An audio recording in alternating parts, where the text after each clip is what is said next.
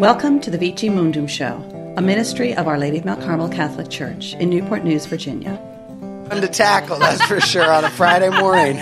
Woo! I need a whole cup of coffee for this one. I know, I need creamer in my coffee. God. Maybe extra sugar. need to satisfy the flesh on this one. No. That's the truth. We caught that on the recording. Oh, great. Wonderful. I was talking about having sugar in my coffee. Yeah. That's what I was talking about. Do you usually put sugar in your coffee? No. Mm-mm. No. But when you brought up the topic for today, I felt like maybe that should be Today's the day for coffee. sugar in the coffee. Yeah, I don't know. Maybe. I usually put cream in my coffee. Do you? I do sometimes. But usually I like it straight black. No, I only black. like the second No cup contaminants.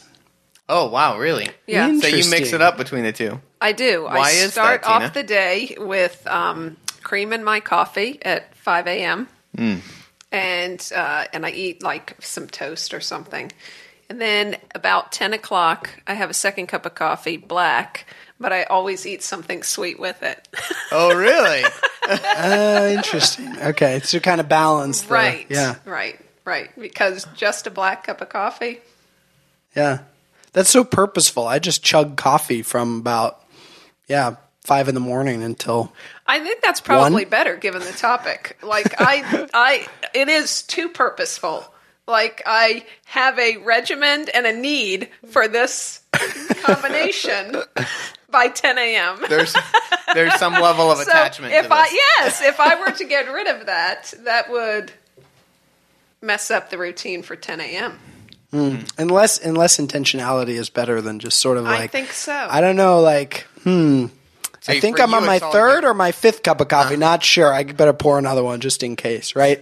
I mean, because then I'm not paying any attention to kind it. of bad. Yeah. Right? They both have their downfall. There's got to be some kind of happy medium.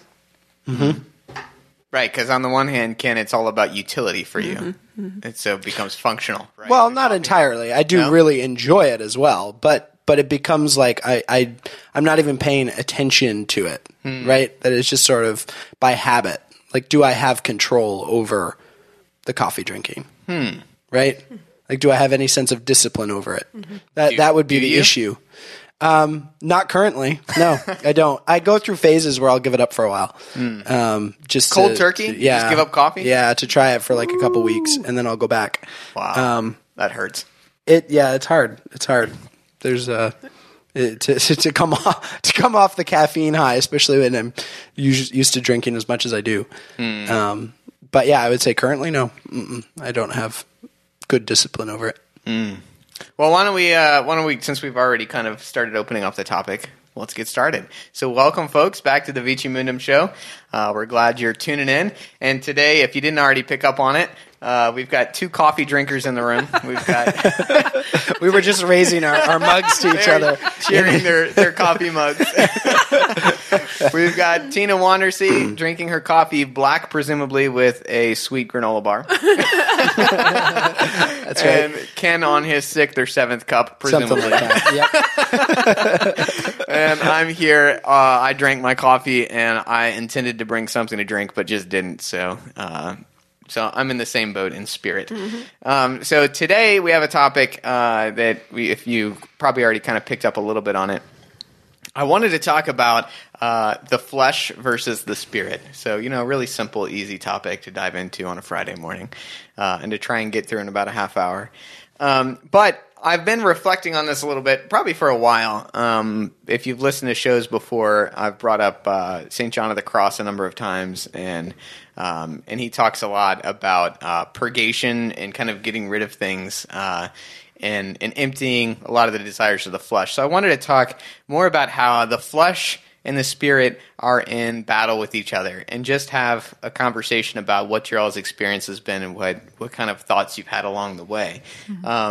And to get us started, I thought I'd read a Bible verse because to me this is a very consoling Bible verse. When we talk about why is it hard to allow the spiritual to conquer the carnal?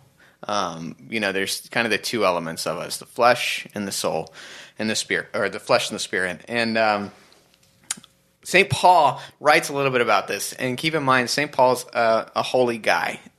He wrote all these scriptures. Is a mystic, so it appears through his writings. Is a man completely on fire, living his whole life towards the proclamation of the gospel. And this is what he writes. And so with that backdrop in mind, it's very consoling for me. This is Romans 7:14 and 15. We know that the law is spiritual, but I am carnal, sold into slavery to sin. What I do not understand. For I do not do what I want, but I do what I hate. Want me to read it again? Sure. All right. We know that the law is spiritual, but I am carnal, sold into slavery to sin. What I do not understand. For I do not do what I want, but I do what I hate. I do not control the amount of coffee that I drink, but I drink lots of coffee. That's how I interpret that. I think what kind of comes through for me when I read that is that St. Paul is a man that wants to live life free in the law, and he talks about this a lot. That whole particular chapter is kind of about the purpose of the law. And then in Galatians, he talks about life in the Spirit, and that there's kind of freedom from the law. There's you're living life in the Spirit, and so there are things that aren't tying you down. But here in Romans, he talks about how he wants to do something other than what he's doing. His will says do one thing, but then he does other things. Sold in the carnal, sold into slavery. He does other things, presumably of the flesh, that he doesn't actually want to do. Have you guys had experience with this, or have thoughts on that tension that exists? Yeah, it makes me think. Have you guys seen the movie Up?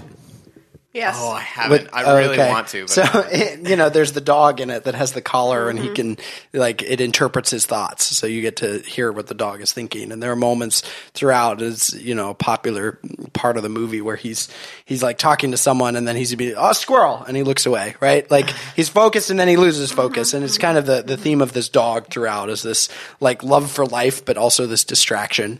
And that's actually what comes to mind for me is sort of like, God, I love you, I love you, I love you, I love you. Ooh, this tantalizing thing over here, right? Like, yeah. I love you, I love you, I love you. Ooh, cake, right? Like just kind of the distraction that can come from like my will. Oh, that really second piece of cake would be really good right now, even though I've already had one and I'm full, right? Like that's what I think of is that dog with the squirrel. Like we get focused. Our will is yearning for God, and then something comes along, and it's just like whether we almost like out of our control, we get pulled towards a direction that is distracting from that mission. Mm-hmm, mm-hmm.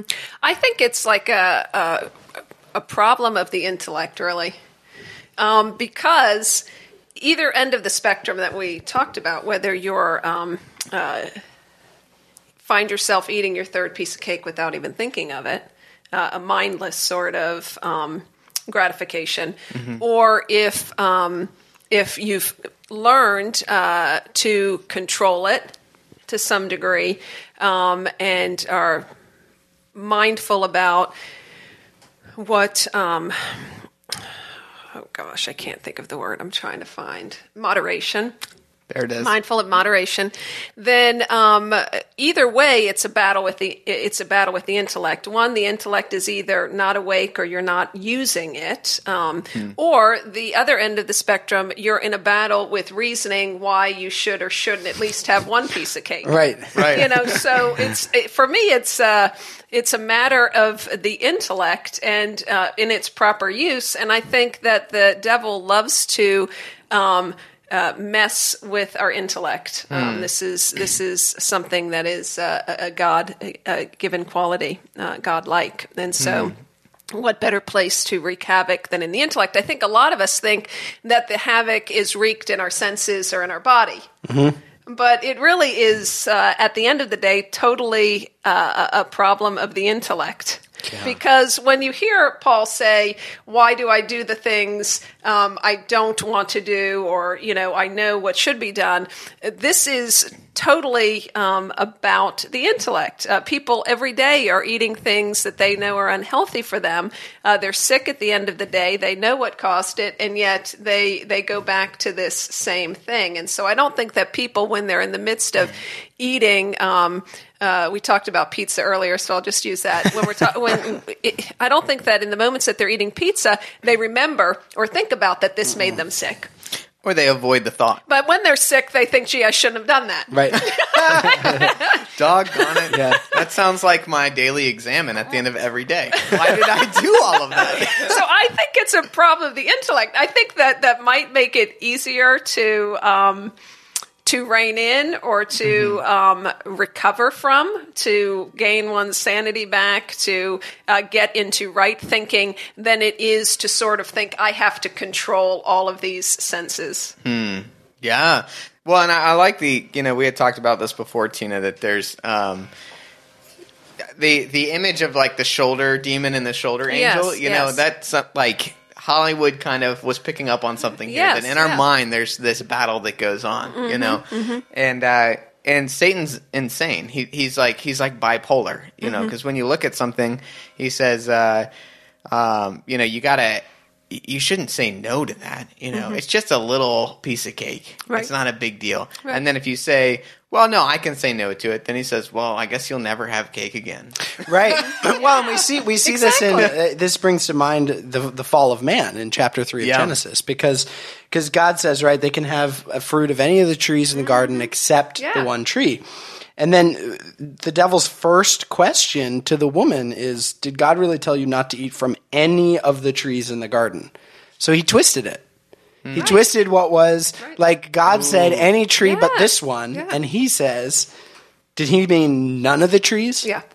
Right? And so it's the same kind of thing, like you'll never have cake again. If you don't have this piece right now, you may not have cake again. So this is your opportunity, right? Like did God really say you couldn't have any fruit at all? Right? And it's twisting. I mean, that's why he's called the father of lies, because he twists those things just enough to mess with our intellect. Yeah. And that's what he did with Eve in the garden. Right?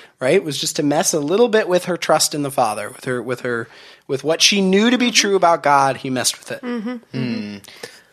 Yeah, you won't find too many, I think of the animals, and the things that God created. You don't find too many birds digging a hole for their nest, to put their nest inside of. They just naturally go to the tree and make it, and they dig for worms, and they're not out, necessarily looking for cake. We ourselves, go to the ocean side and throw bread out and entice the birds to think that they want the bread. But for all intent and purposes, in the wild, animals are eating and operating the way that they should be, because they don't have this battle going on in their mind as to, do I want to eat, a chicken today, or shall I, find somebody with a large cake, So there's something about the intellect that allows us to make good and wrong choices, and it is a ground for battle, Well, and I think there's also another element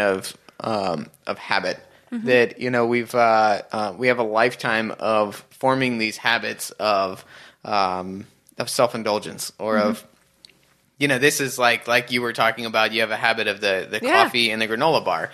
This is something that your body now just comes to expect. And so if we're in a habit of every time we see an indulgence that looks delicious or delightful, we go for it, then that's also a habit that we have to break. And I think, and we have to break it to find freedom and life in the Spirit, freedom in Jesus Christ, and freedom for our souls to actually love. And I think that there's also the lie that we can fall captive to.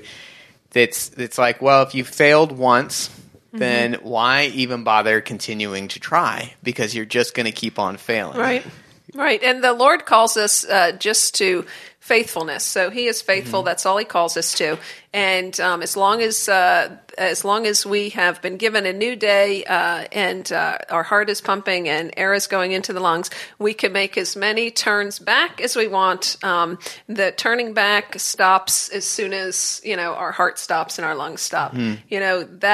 That is the last. You say turning back to Jesus is what you're saying? Yeah. And I consider that, keeping true to our relationship with Him, the promises we've made to Him, the way He guides our lives, the things we know we must give up, all of these things to strengthen our relationship with Him. We are allowed to turn back as many times as we want. And what the devil likes to do is say, no, doesn't that make you a fraud? Oh, yeah. The difference is, and it can make some people a fraud. Some people their hearts aren't into turning back. They just, there's many Catholics who think I can do this, this, and this and go to confession. But the Lord knows our hearts. And so it's up to the Lord to decide if that heart is truly, honestly trying to overcome, whatever sin or passion that they have.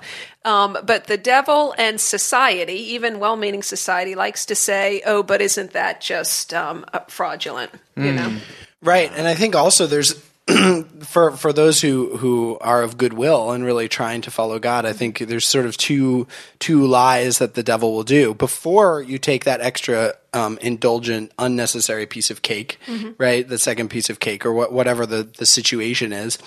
It's like the devil is tempting you with like, you're worth it. You can have this. You've worked hard today, right? You've done well today in all these other ways. You deserve that piece. And then as soon as you do it and you feel guilty, it turns around and he's like, you're worthless. Yes. God wants nothing to do with you, right? Like you see the twist. Yes. It's like, yes. And he's your really, buddy and your friend until you succumb, and then he turns on you. Right. As if it wasn't his He suggestion. is such a jerk. Right. Well, and I had, this really was eye-opening for me. I had someone once tell me, and I'd never really thought about it before. It's pretty obvious, but he said, the devil cares nothing about you. He hates God. And what do you do to get at someone? You go for their kids. So he could care less about you. He just wants to hurt God. And if you don't go to heaven, then he's hurt God. And you can really see it as the temptations and the lies come out. I mean, the twists and the turns, he doesn't care about us at all. There's nothing. Right. Yeah. It's the truth. So I think kind of continuing with the topic a little bit, what is it that makes us lose the ability to think rationally? So as those temptations come up, as little shoulder demon starts talking, and let's say that we've got our eyes on God and we're trying to live, and then a temptation comes up. Why do we lose that ability so quickly to think rationally about it? You were talking, Tina, about it being a matter of the intellect. Yeah. Well, I think it's the fall. I mean, it goes back to the Garden of Eden. So I think the more we trust in ourselves and our own ability and sort of make a god of ourselves in our own lives, then the easier it is to mindlessly do these things. When you try to turn back and gain sanity of mind, it may start out easy enough. Because maybe you can give up all of these things. Maybe you can, for a time, follow the Lord. But it's always going to come back to the garden, I think, for all of us. And that is once the Lord has grown and has developed a relationship with us, and we have continuously come to Him, then. At the point, I think, and I'm not God, so I don't know, but at the point that He feels that we have been prepared enough, I think we always go back to the garden and have to fight that same battle. And so it's on. I think it can be on different levels, of what do I give up, and what am I giving it up for? I think early on we give it up to because we love God. I mean, early, like any good engagement, there's a beautiful and happy time. And, with any of our spouses in that initial phase, we would have given up anything for them. Then you get married and now the real work begins, right? And so the things that you have to give up or are demanded of you are different. Right, than the things you willingly want to. Exactly, and they're harder to give up, even though the same philosophy is going to be followed. You know? And so I think it's the same thing for God. I think it always comes back to the garden. It always comes back to, what did God really say to you? What did he really mean when he said that? Certainly he didn't ask you to do this. You know, rationally that doesn't really make sense, does it? And for us as reasoning human beings, this is our downfall. Yeah. You know, is the Lord asking us to be reasonable, or is he asking us to be sane? And reasonable here or reasonable in heaven? We don't even know really what is reasonable. We don't even know what it is to be human, let alone what it means to be reasonable. We know what society says is reasonable, but we can't even trust society because they're completely insane. But yet we base our reason off of that instead of off of the gospel. Right. Yeah. Right, because we have, I was reflecting on this with a friend the other day. We don't really have to ask the question like so many great philosophers did for so long. What does it mean to be human, and why are we here? These kind of questions that, like, what is a purposeful life?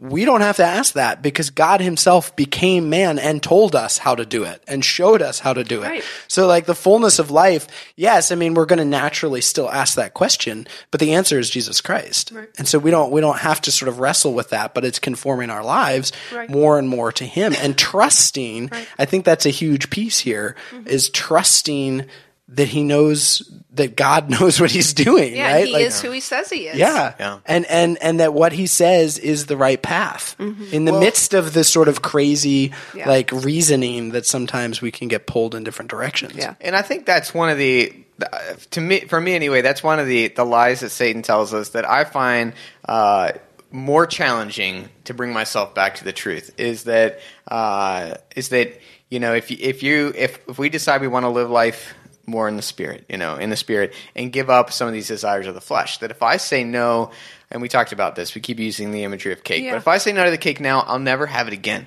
That one, to me, sometimes is harder to reconcile because I say, well, is that really what it's going to be? Because I prefer God to this cake, but I still want that cake. Right. And that desire hasn't life's hard. left. Life's hard. Life's hard. Yeah, exactly. And so for me, that is like that's one of the questions is am I going to have to give this up forever? And I've wrestled with this, and I had like some imagery that came to mind.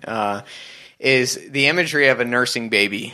That the baby wants the milk from its mother, and God or the parents are saying there's better things. As a baby gets older, there are better things. There's a better way of living. But the baby still wants to keep going to the milk. And so you give the baby a little bit of rice cereal. Oh, okay, that's okay, but they still want the milk. And sooner or later, the parents have to wean the child off of the milk, the mother's milk, so that the child can consume things that are much better. And that's what I've found that on a few occasions, that as I've given up things entirely and said, okay, I'm done with this, is that Jesus comes in and replaces it with a steak, with something that's far better, and says, I love you and I want to feed you differently now. Right, and that to me would be the engagement. And so that it does, there is a passage in Scripture that follows something along those lines of the infant and growing and ends with, and somebody else will dress me, and I will go to places I don't want to go, or have to endure things I don't want to endure. So, so at some point, even the steak is pulled away. And don't tell me that, Tina. I'm enjoying the steak. the Lord dresses one, and now I essentially hear that to say you now obey and follow someone else's direction, and this will lead to a persecution in the cross for sure. But it will lead to places one doesn't want to go. Well, heaven, of course, but for all intent and purposes, it is so. If you were to think rationally, you could say, "How much do I really need that cake?" And I'm not saying that if you eat the cake, you're not going to heaven, but in all rationale, eternity is a long time, and what can one do now, not to deprive oneself, but to grow closer to God? Because our time here is really about finding God, being with God, sharing our lives with each other, being vulnerable to each other, and somehow bringing the kingdom of God here alive now. And while we do that, we get the opportunity of growing more and more and more in our love for God. Once we die, that love stays right where it's at. It doesn't have the ability to grow any further. Not that you're going to notice that, but right here and now, so much can happen for us. We can learn so much by getting involved. And in the grand scheme of things, what we need to keep at the front of our intellect and in our mind is that this being with God and this love of God is so much more important than any suffering that we go. It's like a blink of the eye, this suffering, that it wouldn't have mattered. So I know that on the other side of this, we will look back and say, it wouldn't have been that hard. Had I only kept my eyes and my mind and my heart focused on God. Then it wouldn't have been that hard. Yeah, and what you touched on there that's it. That's kind of like what I've been thinking about and wrestling with is that's the friction between that it's not about like depriving myself. It's about getting closer to Jesus. Yeah. That's what you don't deny yourself so that you're depressed. So woe and is sad. me, Yeah. and look what I did, Lord. Yeah. It's so that you have more capacity to love Jesus. Right. Yeah. But there's an element that you talked about, Ken, that requires a great deal of trust. That in order to deprive ourselves, to grow closer to Jesus, we have to trust that relationship is going to bear fruit and is going to be more blissful than, than otherwise. Right. And while yes, that does include the cross, absolutely. That's what the Christian must go through. That life ultimately with Jesus is that's paradise. Yeah. That's perfection. I think our suffering, the depth of our suffering and giving up something, and I'm just going to stick with the theme of the cake. I don't want anybody to think that this cake is a problem.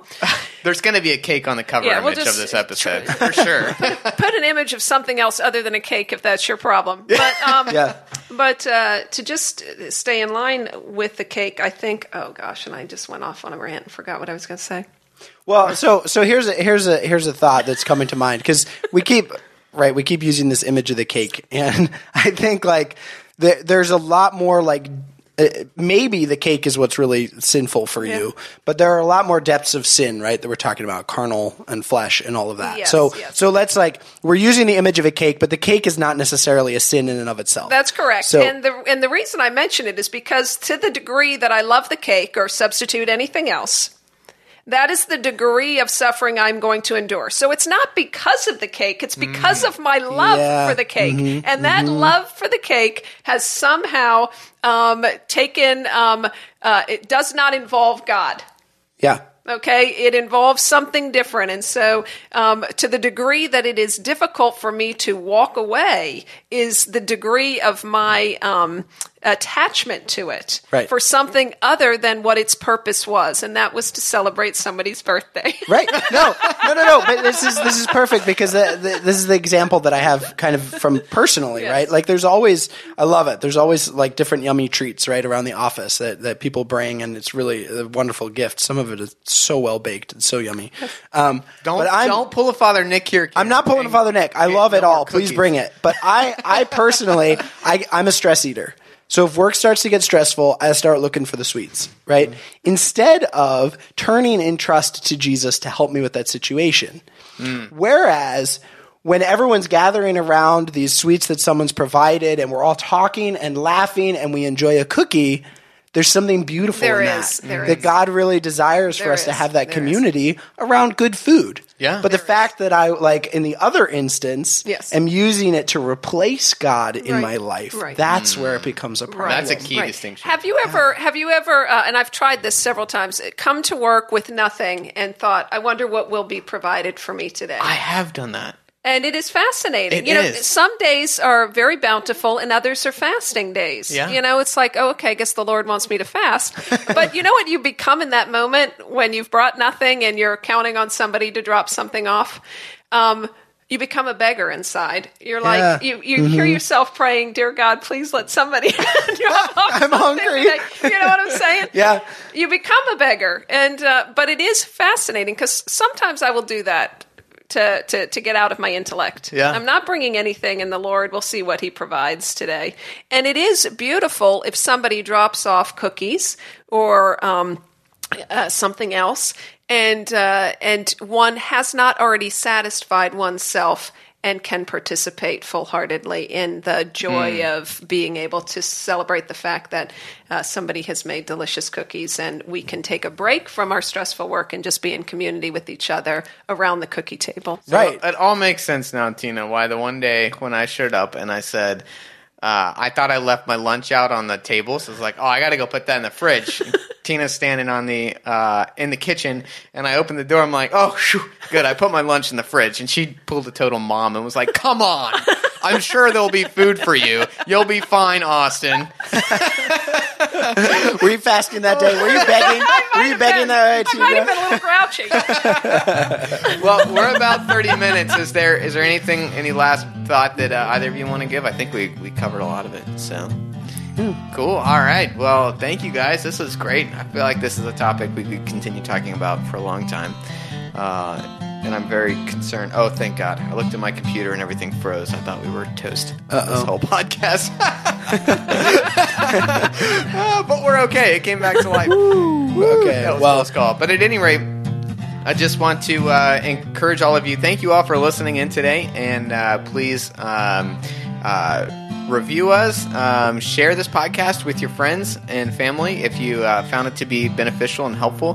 Help us to proclaim the good news. And also, if you'd like to be on the show, we'd love to interview you and have you come in and talk about something that's on your heart. You can go to our website, vicimundum.com, vicimundum.com, and there's an application. You can fill it out, and it's always great when we can have a parishioner or somebody local come on the show and proclaim with us. So I think, is that it? You can also send us an email, vicimundum1633@gmail.com. I think that's all my closing remarks. So until next time, Our Lady of Mount Carmel, Pray for us. The views and opinions expressed in this podcast are those of the presenters alone and do not necessarily reflect the views of Our Lady of Mount Carmel Catholic Church in Newport News, Virginia, or the Catholic Diocese of Richmond. This podcast is presented to you by individuals who are not all necessarily experts in the field of discussion, but are answering the call of the new evangelization and sharing their love of Christ with you. God bless you. Now I'm going to go get some more coffee and maybe some cake, too, if there's cake around. Woo, cake time! Yeah, I definitely want cake now.